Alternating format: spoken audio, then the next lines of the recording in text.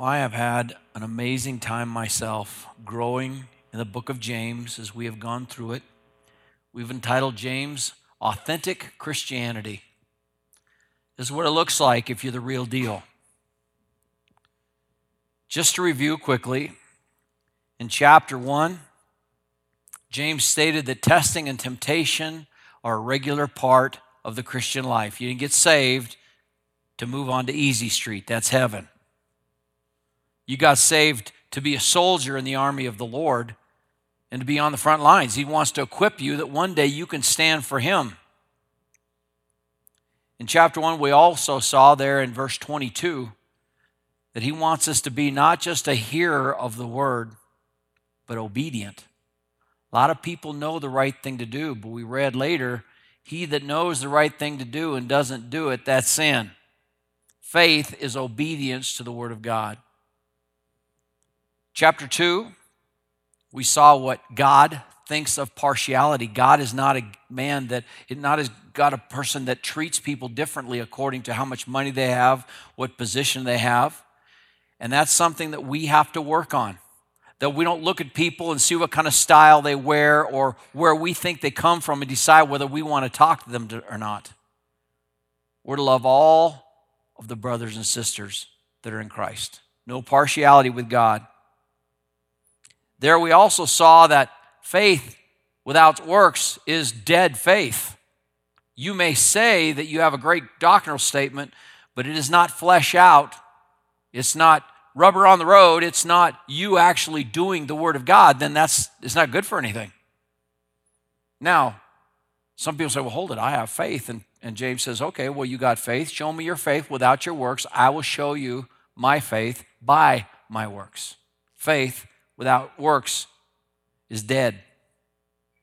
In chapter 3, we saw how that words expose our heart.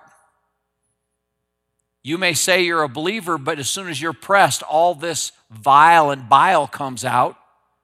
Well, he said, can a fountain put out two kinds of water at the same time, bitter water and sweet? No. But it's our heart. You can't tame the tongue. It only does what the heart tells it to do. And our tongue and our language exposes what our heart's all about. Chapter 4, we looked at our battle. Our battlefield is the world, the flesh, and the devil. And the toughest battle you're going to have is not with the world or the flesh. It's with the world or with the devil. It's with your own flesh. When the Holy Spirit gets a hold of you, then the world and the devil will take care of itself. But it tells us how to deal with it. We're to be humble. Humble yourselves in the sight of the Lord, and He will lift you up. In chapter 5, in the first 6 verses, we saw a warning to the rich, and it's also a warning to us that are believers. That's the unsaved, the unbelieving rich, and there's application to our lives as believers because how we spend our money and what our treasure is tells a lot about our heart. And we come to the last few verses, last half of the chapter. We're going to start at verse 7 through the end of the chapter. And I've entitled it, Parting Principles for Victory. Trials are going to be a part of your life. Jesus said, I've come that you might have life, you might have more abundantly, but in the world you're going to have tribulation, but be of good cheer. I've overcome the world. And I think this last advice, this is not everything about the Christian life he puts in the last few verses. Obviously, he wouldn't need to write the first 4 chapters if he got it all in the last little bit. But it's that last part. When you were first starting out on your journey, your first journey in the car to go someplace, you had a good dad. He'd come out and he'd say, well, did you check the oil? Yeah, Dad. Did you check the tires? Yeah. You got your map, your GPS nowadays? And he's just helping you. Did you remember these things? And to me, this is like halftime. Your players on the field of contest have already met their opponents for a half. And you see what you're dealing with. You know what the battle's about. You see where weaknesses are. The coach does. And so when I was coaching for Coach Detai, at halftime, we would come into the locker room, all of us together, and D-Ty and his position coaches, we'd all get together in his office. And we would share what we were seeing, and he would give instruction about what he saw, and we'd give our input, and then we would separate and go to our different players. Now, in those days, we played Ironman football, so the line coach didn't have to talk to the defensive line and the offensive line. He just talked to the line because they went both ways. And the different position coaches, they'd go and they talk to their guys and say, now, hey, you're dealing with this. Here's how we can overcome that. This guy's getting by you. Here's how we can maybe double up on him. And so we would give them advice. Now, guys that had never played, they may not have even understood what was going on. And that was just time for them to get another drink or kind of goof around and try not to get in the way. But for people on the field of battle, they were all ears because they wanted to win. And then at the very end, Coach would gather us all together, and he would give us the final principles. We're going to win. This game, even when we're behind, this game is not over yet. And here's what we're going to have to do. That's what James is doing. These last three principles for the Christian life. Number one, we've got to persevere. So much of the Christian life is just showing up. It's not quitting. How do you not quit? You don't quit. One more step, one more day. Paul said, sometimes the battle's so strong, all you can do is just stand and not slide back. But then you stand.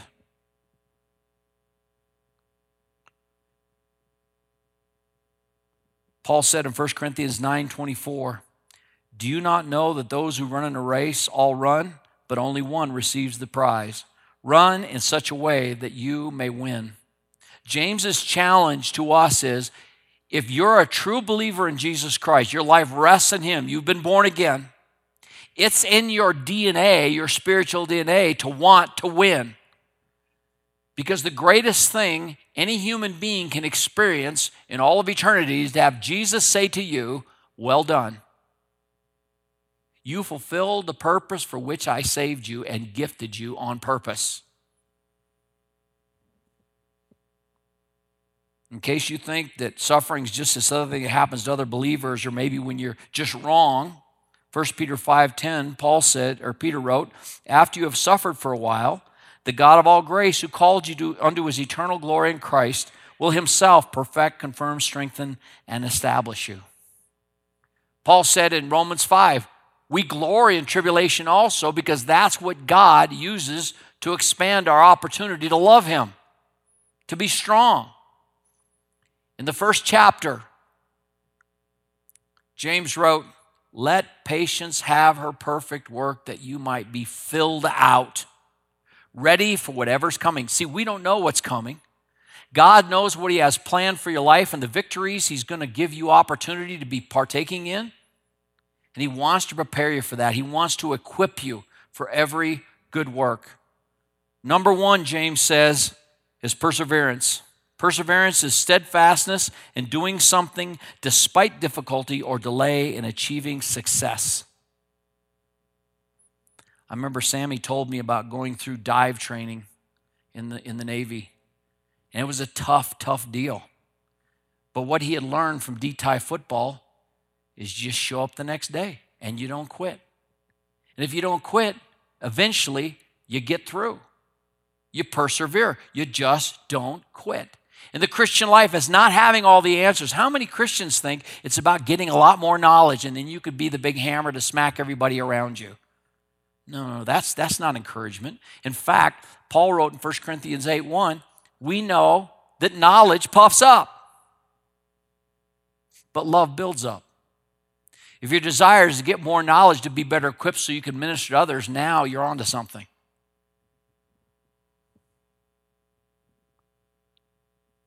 Verse 7, he says, therefore be patient, brethren, until the coming of the Lord.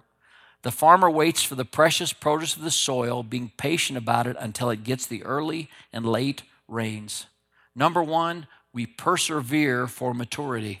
It's just part of filling out, growing up, being strong. The farmer waits until the plant has the time to get all the water, all the nutrition, all the sun it needs. He just doesn't go out, when you're little and maybe your dad helped you plant some seeds. You wanted to eat the next day, right? And it was so hard to wait. But if you were willing to wait, especially in a place that actually grows food, it was worth it. You pick it too soon and it's not ripe yet. It hasn't had an opportunity to develop. God wants us to persevere so that you can become all that He has saved you to be. And you can't do it without endurance. The track coach over here knows long-distance runners don't get a chance to win races unless they've had the grace of discipline to practice and go through that pain barrier and endure in practice over and over and over again. Endurance, the ability to endure discomfort. They said if you're going to be strong as a soldier of Jesus Christ, if you're going to win, if you're going to run in such a way to win, that means there needs to be some buffeting go on.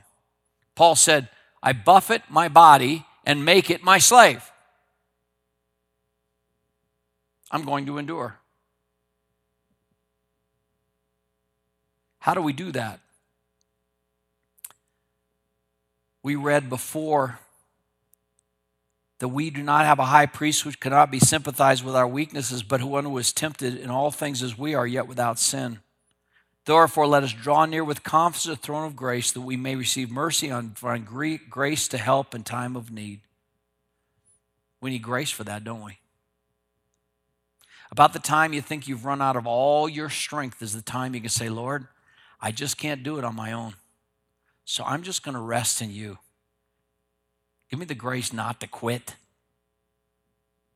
Give me the grace to live this day for you. Give me sensitivity to your spirit that I know which way to go.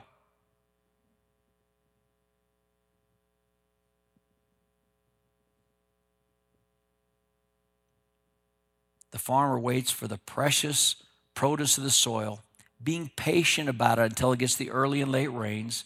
He said, you too be patient, strengthen your hearts. The coming of the Lord is near. Do not complain, brethren, against one another. We talked about that last week. When things get tough, we begin to look around instead of looking up. We read in Hebrews chapter 12, verse 2, fixing our eyes on Jesus. Why? Because He was successful. He wrote the book on faith and how to finish this race. Fixing our eyes on Jesus, who for the joy that was set before Him endured the cross, despising the shame, and now He was set down at the right hand of the Father. Secondly, verse 10 and 11, we persevere for glory. Verse 10, as an example, brethren, of suffering and patience, take the prophets who spoke in the name of the Lord. Now, you may be in a trial, and your first question, which you already talked about is wrong, is, Lord, why do I have to go through this trial? No. Paul said, no, we glory in the trial. Once an athlete gets to a place where he decides or she decides they want excellence, you don't have to drive them. You don't have to demand they go to the gym. They want to go to the gym. They want to go to practice because all of a sudden it's out there in front of them. That's why Paul said, we glory in the trial because we want more capacity for God, more capacity to love, more power to be able to serve, more experience to be able to be obedient. We persevere for glory. And of all the people that persevered, he said, think about the prophets. They were just doing God's will. They were speaking for God. And I don't care if you're talking about Ezekiel or Jeremiah or Isaiah or Daniel or John the Baptist. They spoke the word of God and then they suffered. Most of them have suffered persecution at the hands of their own countrymen who they were trying to prophesy for. But it's for glory. The next verse says this, we count those blessed who endured. We count those blessed who endured. Those people that fulfilled the opportunity that God gave them, we say, wow, that's somebody to follow. I want to be like him. There's a special fellowship among men who served in the Second World War. Not many left anymore. There's a special fellowship. They endured horrible things. But there's a certain joy when I would get together and listen to my uncles or other older men talk about that, and I wasn't a part of it. And we counted them blessed because they endured for us. Young men and women that have served in the Mideast in recent years, there's a special fellowship. They may not have been there together, but when we hear that I was in Iraq, I was in Afghanistan, I served here, I served there, there's a special fellowship because they endured. They were there together. There's special blessings for those that endure even persecution and even death for the name of Jesus Christ. We look back at those prophets and we wonder, how could people not listen to the truth they're trying to share?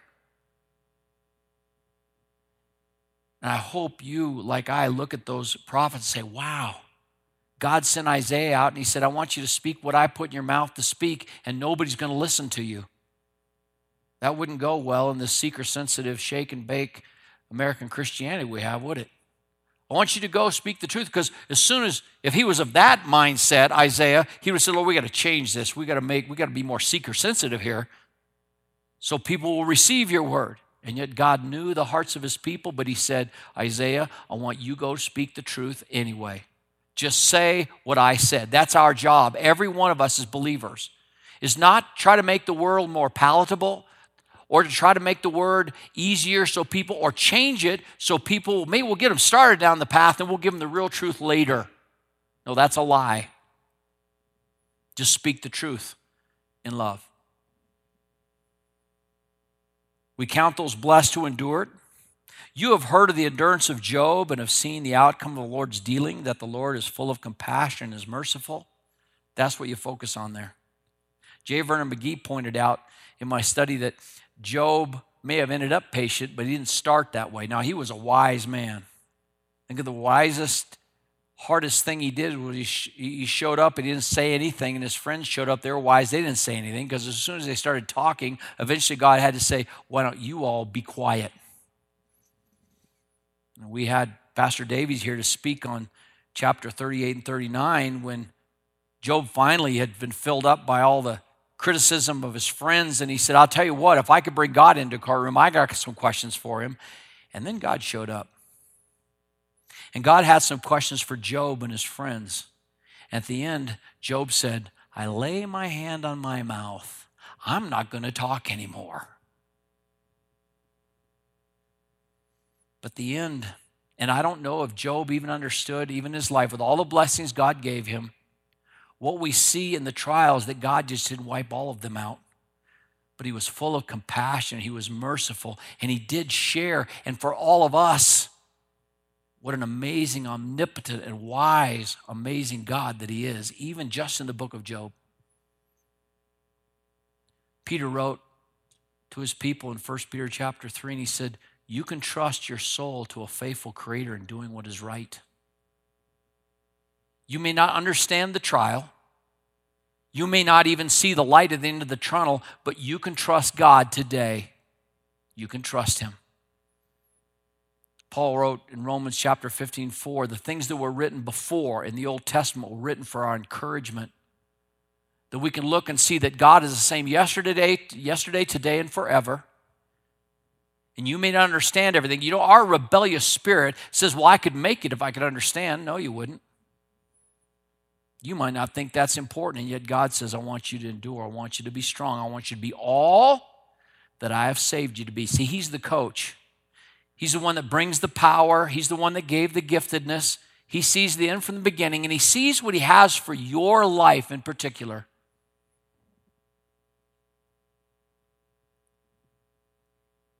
In 2 Corinthians chapter 4,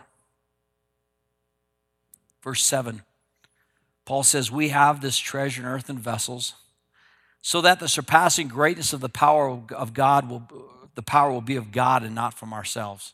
God's not interested in people looking at you and going, wow, what great power you have. That's why sometimes the trial lasts long enough for you to get off yourself and be able to get to the place there's nothing else for you to but to just trust the Lord. He goes on and he says, we're afflicted in every way, we're not crushed. We're perplexed, but we're not despairing. We're persecuted, but not forsaken. Struck down, but not destroyed.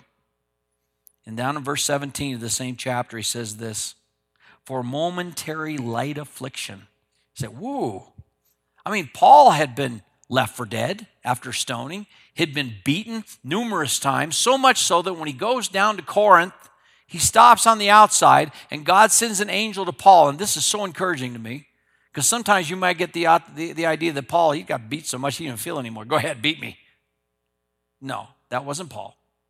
God sent an angel to Paul to give him strength and encourage him. Say, listen, Paul, you go down there. Nobody's going to lay a finger on you this time. Paul needed that encouragement. But Paul calls it momentary light affliction. You may be in a trial, a heavy, dangerous, scary trial, and you say, well, I don't think it's momentary. From eternity, you'll realize how momentary it was. And as deep and heavy as the trial might be right now, from that perspective, you will say that momentary light affliction cannot be compared to the eternal worth of glory. When God rewards you for your faithfulness, you'll say, wow, really? But I just did this, Lord. I didn't know anything else to do. I don't know about you, but I just feel like I'm in a cow chute. And every once in a while I get a shot with the Holy Spirit from behind. I got to go forward. See, he set out the narrow path for us to be on. We don't have to figure that out. It's laid out here in Scripture. He doesn't want you figuring out for yourself. He says, I've got the path. If we were to read a little further this morning in Psalm 84, it says, in the righteous man's heart is found the highways of wisdom. The pathways, isn't that something? That's why you want to hang around wise, faithful, righteous believers. Because in their heart, you're going to find the pathways, the highways of life. He said, this momentary light affliction is producing for us an eternal weight of glory far beyond all comparison, while we look not at the things which are seen, but at the things which are not seen. For the things which are seen are temporal, but the things that are not seen are eternal, fixing our eyes on Jesus. And then verse 12, perseverance for the truth. We're about just speaking the truth. Now he has this verse, and it may be kind of hard to understand, but he says, above all, my brethren, don't swear either by heaven or by earth or by any oath, but let your yes be yes and your no, no, so that you may not fall under judgment. Now what he's speaking to is a Jewish audience that had this tradition, and Jesus talked about it in Matthew chapter 5 and Matthew 23, where they would make an oath and they'd say, well, I give you my promise based upon the temple. I swear by the tower. I swear by, you know how people say, I swear on my mother's grave. Well, your mother's grave, what's the penalty if you don't keep your word then? She's already dead, I guess. But they had this tradition, and Jesus confronted them. He said, I say to you, make no oath at all, either by heaven, for it is the throne of God, or by the earth, for it is a footstool of his feet, or by Jerusalem, for it is the city of the great God. Nor shall you make an oath by your head, for you cannot make one hair white or black, but let your statement be yes or no. Anything beyond that is evil. In chapter 23, he said, what are you blind guides? And they said they swear by the temple. What that was like you promising to do something and then crossing your fingers. And later said, well, you said you do it. Sorry, I had my fingers crossed. They'd say, well, I swear by the altar of God that I will do this. But later when they didn't do it, said, well, I'm sorry, I just by the altar, so what'd you expect? And James is saying, as he heard from his older half-brother Jesus, if you're a believer and you say something, You keep your word. We're not to be political. We're not to be spinners of the truth. I mean, today people can lie, bold-faced lie. They have it on tape, and they say, well, that was a long time ago. Well, did you lie? Well, and they will, it's amazing, especially politicians can think up a way to tell you how you're wrong about seeing them as a liar. The Bible says believers are not to be known by that. If you don't keep your word, or you can see that it's not going to happen, and you go with your hat in your hand and you say, you know, I said this was going to happen, but it's not. Psalm says it this way. In Psalm 15, he who walks with integrity and works righteousness speaks truth in his heart. He does not slander with his tongue, nor does evil to his neighbor. He doesn't take up a reproach against his friend, and whose eyes are reprobate is despised. That's somebody that's always knowing how to work the system. They just slick. They're working this and they're working that, and you never know what they're really doing. Their path is movable. We're not to be like that. He honors those who fear the Lord. He swears to his own hurt and does not change. You've heard that verse before, right? When you give your word, even if you're going to lose money, you do what you say you're going to do, because what you're saying is, the providence in my life, the blessing and the way God takes care of me is not simply dependent on me being a good salesman or a good businessman or good at my craft. God's my provider. And he may test you. If you've been in business, you're going to get tested. And it looks like the deal is going to go away, and you can get all twisted up and start complaining against one another and blaming, or you can just stop, get your eyes on the Lord and say, okay, Lord, what do you want me to do now? I am yours. You're the provider. I'm following you. You're my shepherd. You're the one that allows me to feed. You're the one that protects. What do we do now? The Bible says, if any man lack wisdom, let him ask of God. But as far as you're able, when you say something, you just say yes and no. You don't try to figure out a way to be slick and get out of the deals that you made. You stand for truth. Somebody may ask you a question in today's moral degradation, and they ask you a question, and you say, well, several big-time preachers, big ministries, they don't want anything hurt in their ministry. They got to protect it. God made this ministry big, now I've got to keep it big. They'll ask them on the stand whether it's abortion or homosexuality or all the challenge that we have nowadays, and they'll say, well, our ministry's not about that. That's not a big deal for our ministry. And so later they can say to the Christian, wow, I got to find some answers so that people can't attack me. He said, no. You let the truth be the truth. You stand with God. If God's word said it, you don't have to explain it. You don't have to defend it. Like J. Vernon McGee used to say, the truth is like a lion. You don't have to protect it. Just let it off its chain. Speak the truth. The second principle for victory that James wants to emphasize before he signs off, he says prayer has to be a part of your life. Paul said praying without ceasing. Paul said in Ephesians 6:18, praying always with all prayer and supplication in the Spirit, and watching with all perseverance and supplication for all the saints. First of all, verse 13, praying when we're suffering. Anyone suffering?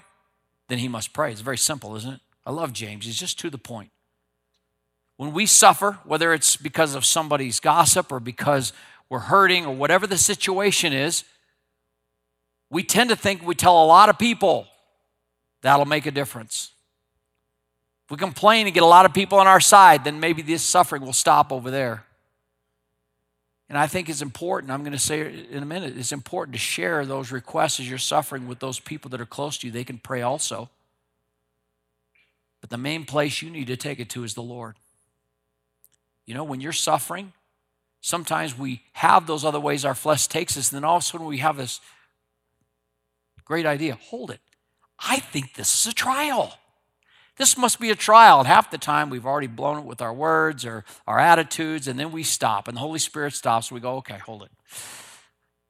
Lord, this is a trial, so let me talk to you a little bit about this, right?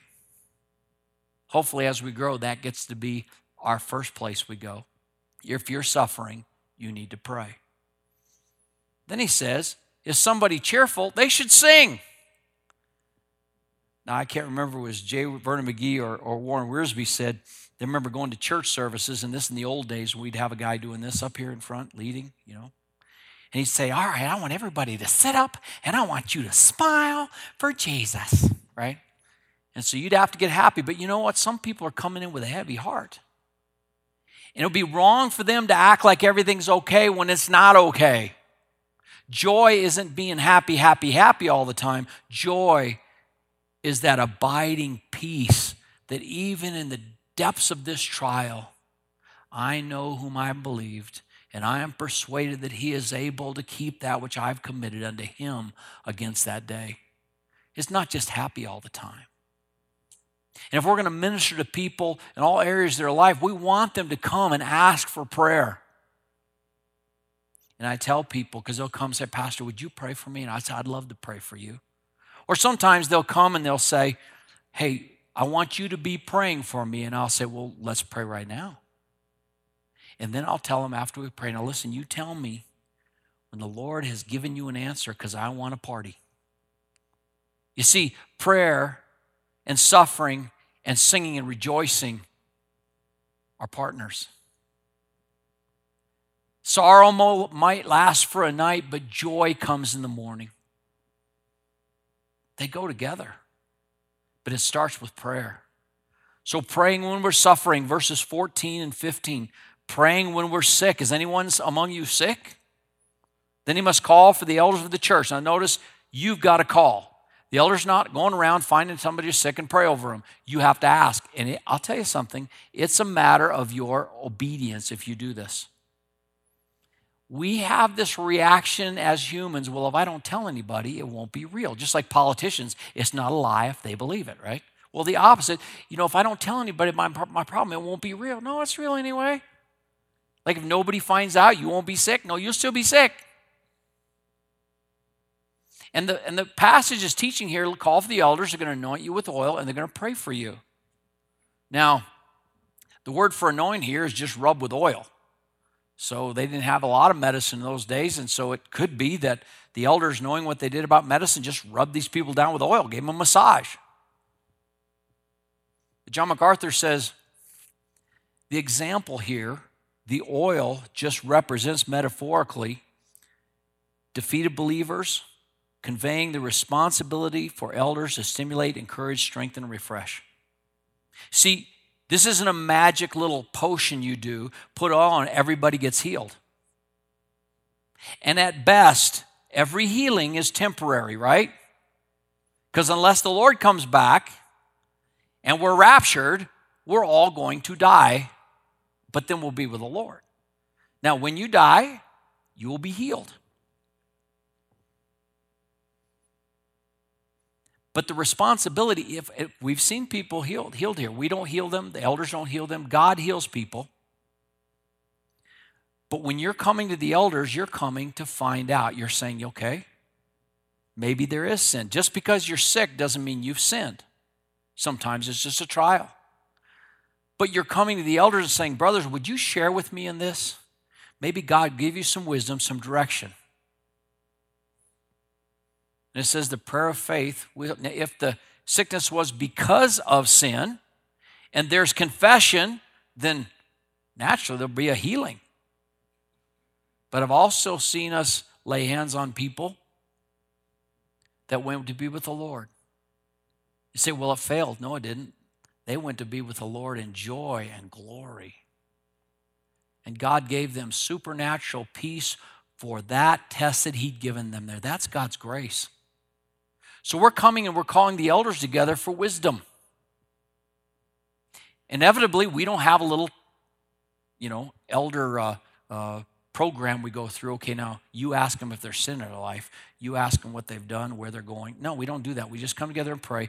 But inevitably, because the Bible says if there's sin, it will be forgiven them. Somebody will say in the prayer, Lord, if there's sin, if there's a hidden thing that you're trying to bring out, you show it to our brother. You show it to our sister so he can deal with that.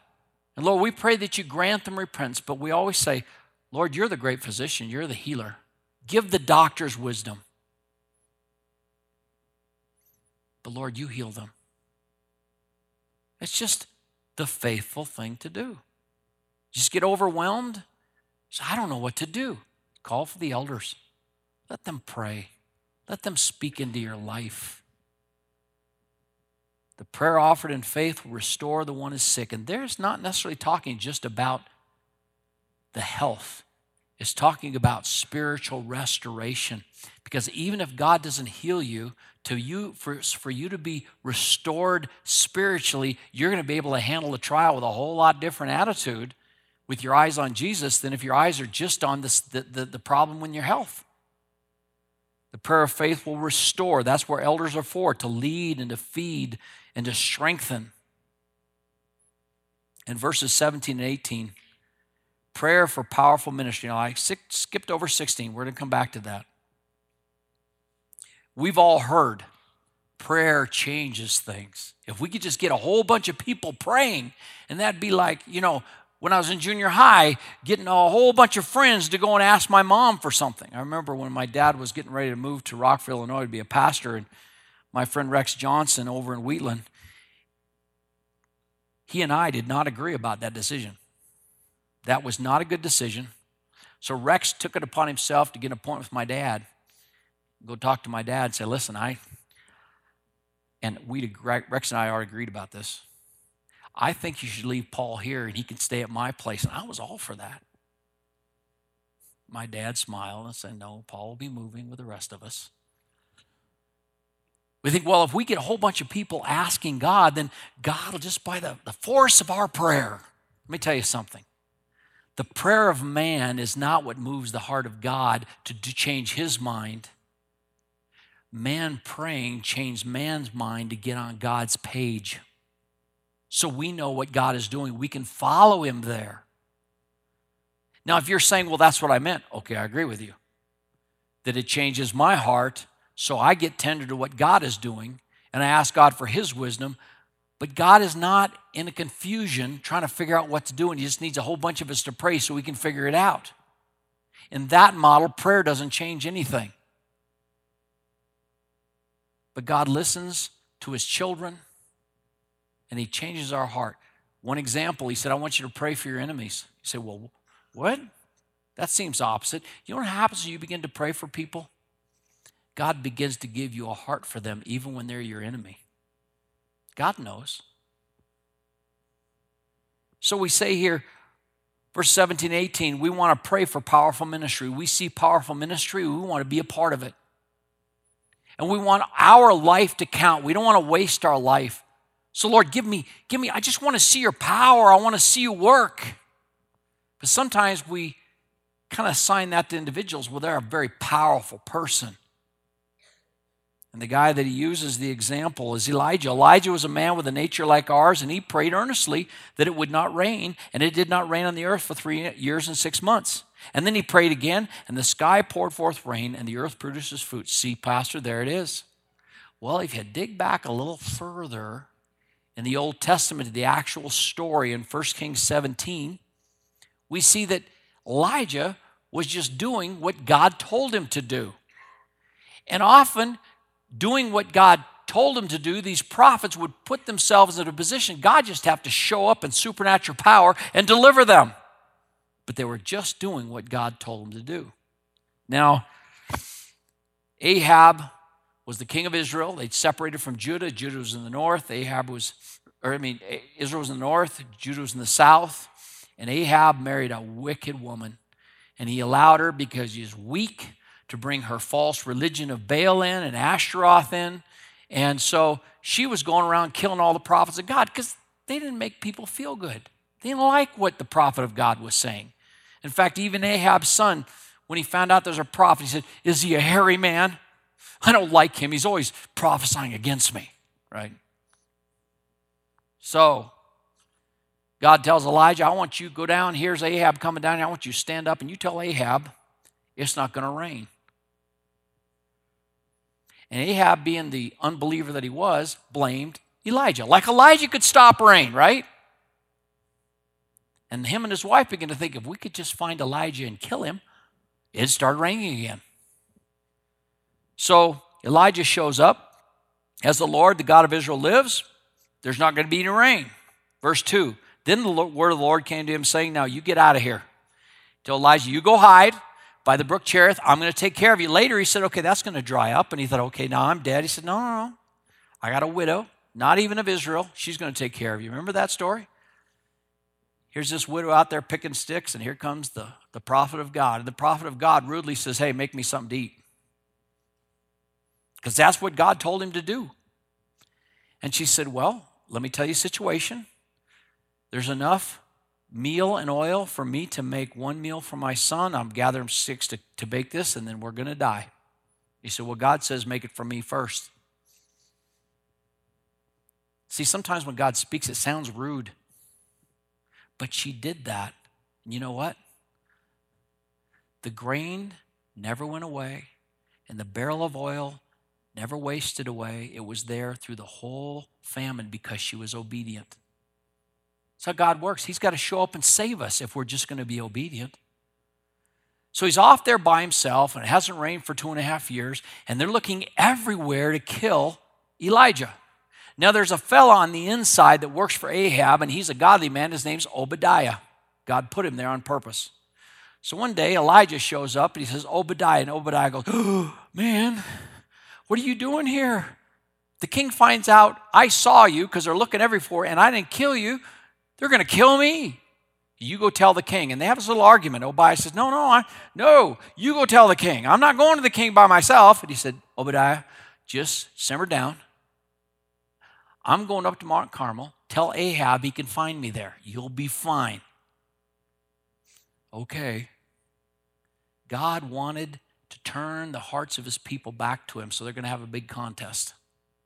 You remember what happened? Get up on Mount Carmel. A lot of people from Israel hear about this contest. They want to see what's happening. All the prophets of Baal show up. And he says, here's the challenge. You put a sacrifice up there, and you pray to Baal and tell him to come down and consume this with fire. Oh, the prophets of Baal, they were focused. All day long, they prayed and they cried. Nothing happened. Pretty soon they began to cut themselves. And then Elijah began to get a little bit facetious. And he'd say, well, maybe Baal's going to the bathroom. You better, gone aside somewhere. You better holler louder. Well, maybe he's sleeping. As the sun began to go down, he says, all right, enough from you guys. You sit down. He says, give me 12 stones. And he takes 12 stones and he makes a ditch around the 12 stones, and he kills the sacrifice and put the sacrifice up there. He says, now I want to get barrels of water, pour over this sacrifice. I don't want anybody thinking that something spontaneous happened except for the supernatural power of God. And they poured all the water, and the water doused the sacrifice and filled up the trough all the way around the altar. And then he prayed this simple prayer. O Lord, the God of Abraham, Isaac, and Israel, today let it be known that you are God, you are the God in Israel, and that I am your servant, and I have done all these things according to your word. He was not on his own. He didn't say, hey, God, I know. Why don't I pray to stop the rain and you just sign here? No, that's not how it works. We pray, we get on God's page, we do what God tells us to, even though it doesn't seem like it's even possible. Simple prayer. Let them know that you're the one that's done this. Answer me, O Lord. Answer me that this people may know that you, O Lord, are God and that you have turned their heart back again. Was it about him being a powerful preacher? He said, God, you answer. And how did God answer? Fire came down from heaven. It consumed the sacrifice. It consumed all the water, and it consumed the rocks.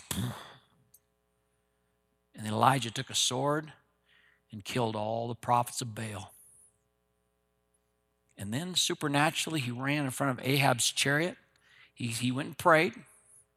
And then he says, Ahab, you better get out of here because it's about to rain. And it started raining. God saved him. He just did what God told him to do. You want powerful ministry? You want to be involved in what God is doing? Get on God's page. Don't try to think up big ideas for God because they cannot compare to what God wants to use your life for. The impact he wants to have with your little life. You say, well, I'm so insignificant. That's who God loves to use. He loves to use the foolish to confound the wise. He loves to use the weak to confound them that are mighty, those that are not, to bring to naught those that are, that no flesh would glory in his sight. God gets all the glory. Lastly, the part that he wants us to know. He wants us to be persevering. That's just part of the Christian life. We persevere. The righteous man falls down and he just keeps getting back up. Secondly, we're in prayer because we need to know where the shepherd's leading us. It's part of our life. It's just like breathing. And thirdly, personal accountability. Perseverance, prayer, and personal accountability. That we are accountable and responsible for one another. Verse 16.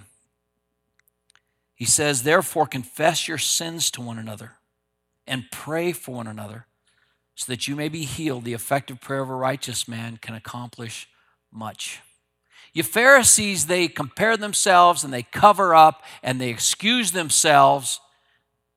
But we're saved not by our righteousness, by Christ's righteousness, so we can be transparent. And I'm telling you today, if this is the whole of your Christian life, that, coming to church, this is all the fellowship you get, you're missing out on the joy. You're missing out on the strength. You're missing out on growth. And I'm not saying, because I appreciate the fact that we have such wonderful fellowship. Many of you will stay here for an hour after we say amen, leave. That's the mark of a healthy church. And I'm not saying that you need to get up here and be transparent in front of all 300 people that are here, okay? I don't think that's even healthy. Now, when we first started having small groups, I thought since girls like to talk more, it'd be easier for girls to be transparent, but that's because I'm not a girl, and I understand girls. I'm still trying to figure out my girl out. And it's a wonderful mystery. But Christy said, Paul, girls are going to have a hard time with this. I said, really? But they like talking so much.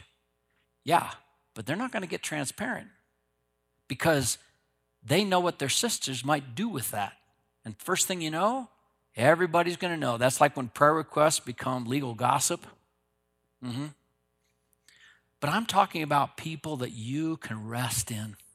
You can trust them. And that's a smaller group. Now, as God grows you, pretty soon you realize you can just be transparent. It doesn't matter. It's Christ's rights, not yours. But it may start small, but you need that small fellowship that you can confess your faults to one another. You can be transparent. That's what the Bible says. We need one another. We need that life on life, that fellowship, that small group accountability so we can grow. We can be healed. Not only are we accountable for one another, but we're also accountable for the loss that God puts in our life. We can't save them, but we're responsible to share the truth and live out the love of Christ before them, the lost. Verse 19 and 20, my brethren, if any among you strays from the truth and one of them turns him back, let him know that he who turns a sinner from the error of his ways will save his soul from death and will cover a multitude of sins. Now, James knew he was teaching, and a lot of people reading this letter was from a mixed multitude. They've been kind of going along. They like kind of maybe the fellowship, but they hadn't committed their life to Christ. And there may come a time when they decided, too tough, I'm going to leave. Never being saved, having been even a part of the church, has just gone away. Jesus dealt with that when he talked about the sower and the seed, about sometimes a seed gets sown by the roadside, the bird comes along and pick up that seed, and that person never thinks again about the gospel. And then some falls among the thorns and it begins to grow, but then the thorns choke out the life. Some falls among the stony ground. At first it begins to grow out, but then it says by and by the sun comes out. And Jesus, when he explained, he said they're offended by the word. He said, well, if that's the way it is, I'm out of here, and they leave. Jesus said that to show you that not everybody that even makes a decision is going to heaven, because God knows hearts, we don't. And John explained it in his epistle in 1 John. He said, they went out from us because they were not part of us. If they were a part of us, they no doubt would have continued with us, but they went out because they were not. But when they go out, what's your attitude about them? Well, good riddance there. Less response? No, that's not what he said. You need to understand something. We have an opportunity to share the gospel with people. We can't know hearts. God knows hearts. But we can pray and we can speak. And he said, if someone strays from the truth and you turn him back, you may have saved them from death. If they turn back, that's God's business. Years ago, I remember, first time I ever anointed somebody with oil and prayed over. The girl was sick in our church. She was a young woman, a mom. And she called for the elders, and I called another pastor. I said, I've never done this before, but I see it in the Bible. So I think it was Pastor Dave Garrett. He gave me some wisdom. And so we went over there and we just prayed. And this girl was gravely ill. And it was the strangest thing because I'm not big on feelings, but I had a confidence that day God was going to heal her. And you know what? He did. Got her some medicine that we didn't even know existed, and he healed her. And I was just praising the Lord. But you know what? When God heals you, you have an even more, a larger responsibility to say, okay, now what's this for? You know what she did? She divorced her husband, got remarried. And I think before she was 40, she was dead. Lynn just told me this morning, the young man that Charlie was ministering to. And we had him here. We prayed with him. We ministered to him. We opened our hearts to him. Charlie poured out his life for him. But he took that. And he said, I don't need that. He's dead now. James says, listen, you're dealing with serious eternal matters here. Jesus Christ is the only hope. Don't buy into the worldly wisdom that, well, as long as they're sincere in something. No. Jesus said, I am the way, the truth, the life. No one comes to the Father but by me. 2 Corinthians chapter 5, Paul said, we must all appear before the judgment seat of Christ. So we will give an account for the deeds that we've done in the body according to what we have done, whether good or bad. And then he says this, therefore, knowing the fear of the Lord, we persuade men. Knowing the judgment that's waiting for people that don't receive Christ, we persuade them. And he ends the chapter this way. No, all these things are from God who reconciled us to himself through Christ and gave us the ministry, every believer, the ministry of reconciliation. What is that ministry? Namely, that God was in Christ, reconciling the world to himself, not counting their trespasses against them, and he has committed to us the word of reconciliation. Therefore, we are ambassadors for Christ. As though God were making appeal through us, we beg you on behalf of Christ, be reconciled to God. Now, you can't save anybody, but you can surely make an appeal for the gospel. You can at least set the record straight. Listen, Jesus said there's not 5 ways. There's only one way. He's the only way. He's the only way. And they might say, but you don't know how much I've sinned. And we can say, but you don't know the value of the precious blood of Jesus Christ. It's more powerful than all your sin. It's grace that is greater than all your sin. You might save that person from death. That's our opportunity. That's our responsibility to persevere, to be in prayer, that we are confident that we're following the Lord,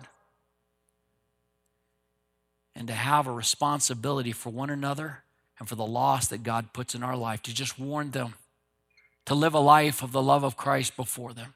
Father, we thank you for your love for us. We thank you for James. Lord, he is so clear in his message, and we know that it comes from you. We know that James probably was thinking of you, Lord Jesus, whenever he was bringing this wisdom. And Lord, he finished well. Well, we hear that they called James camel knees because he spent his life in prayer. Lord Jesus, stir in us that desire to win. Give us the grace to persevere, to be found faithful in our time, in our place. And Lord, I pray, give us opportunity. Give everyone in this room opportunity to see a soul turn back from death. Lord, that is the greatest joy I think we can know on earth. And Lord, I pray that you would continue to work in this body. Lord, we are amazed with the things that you're doing, and we want to give you all the glory. In Jesus' name, amen.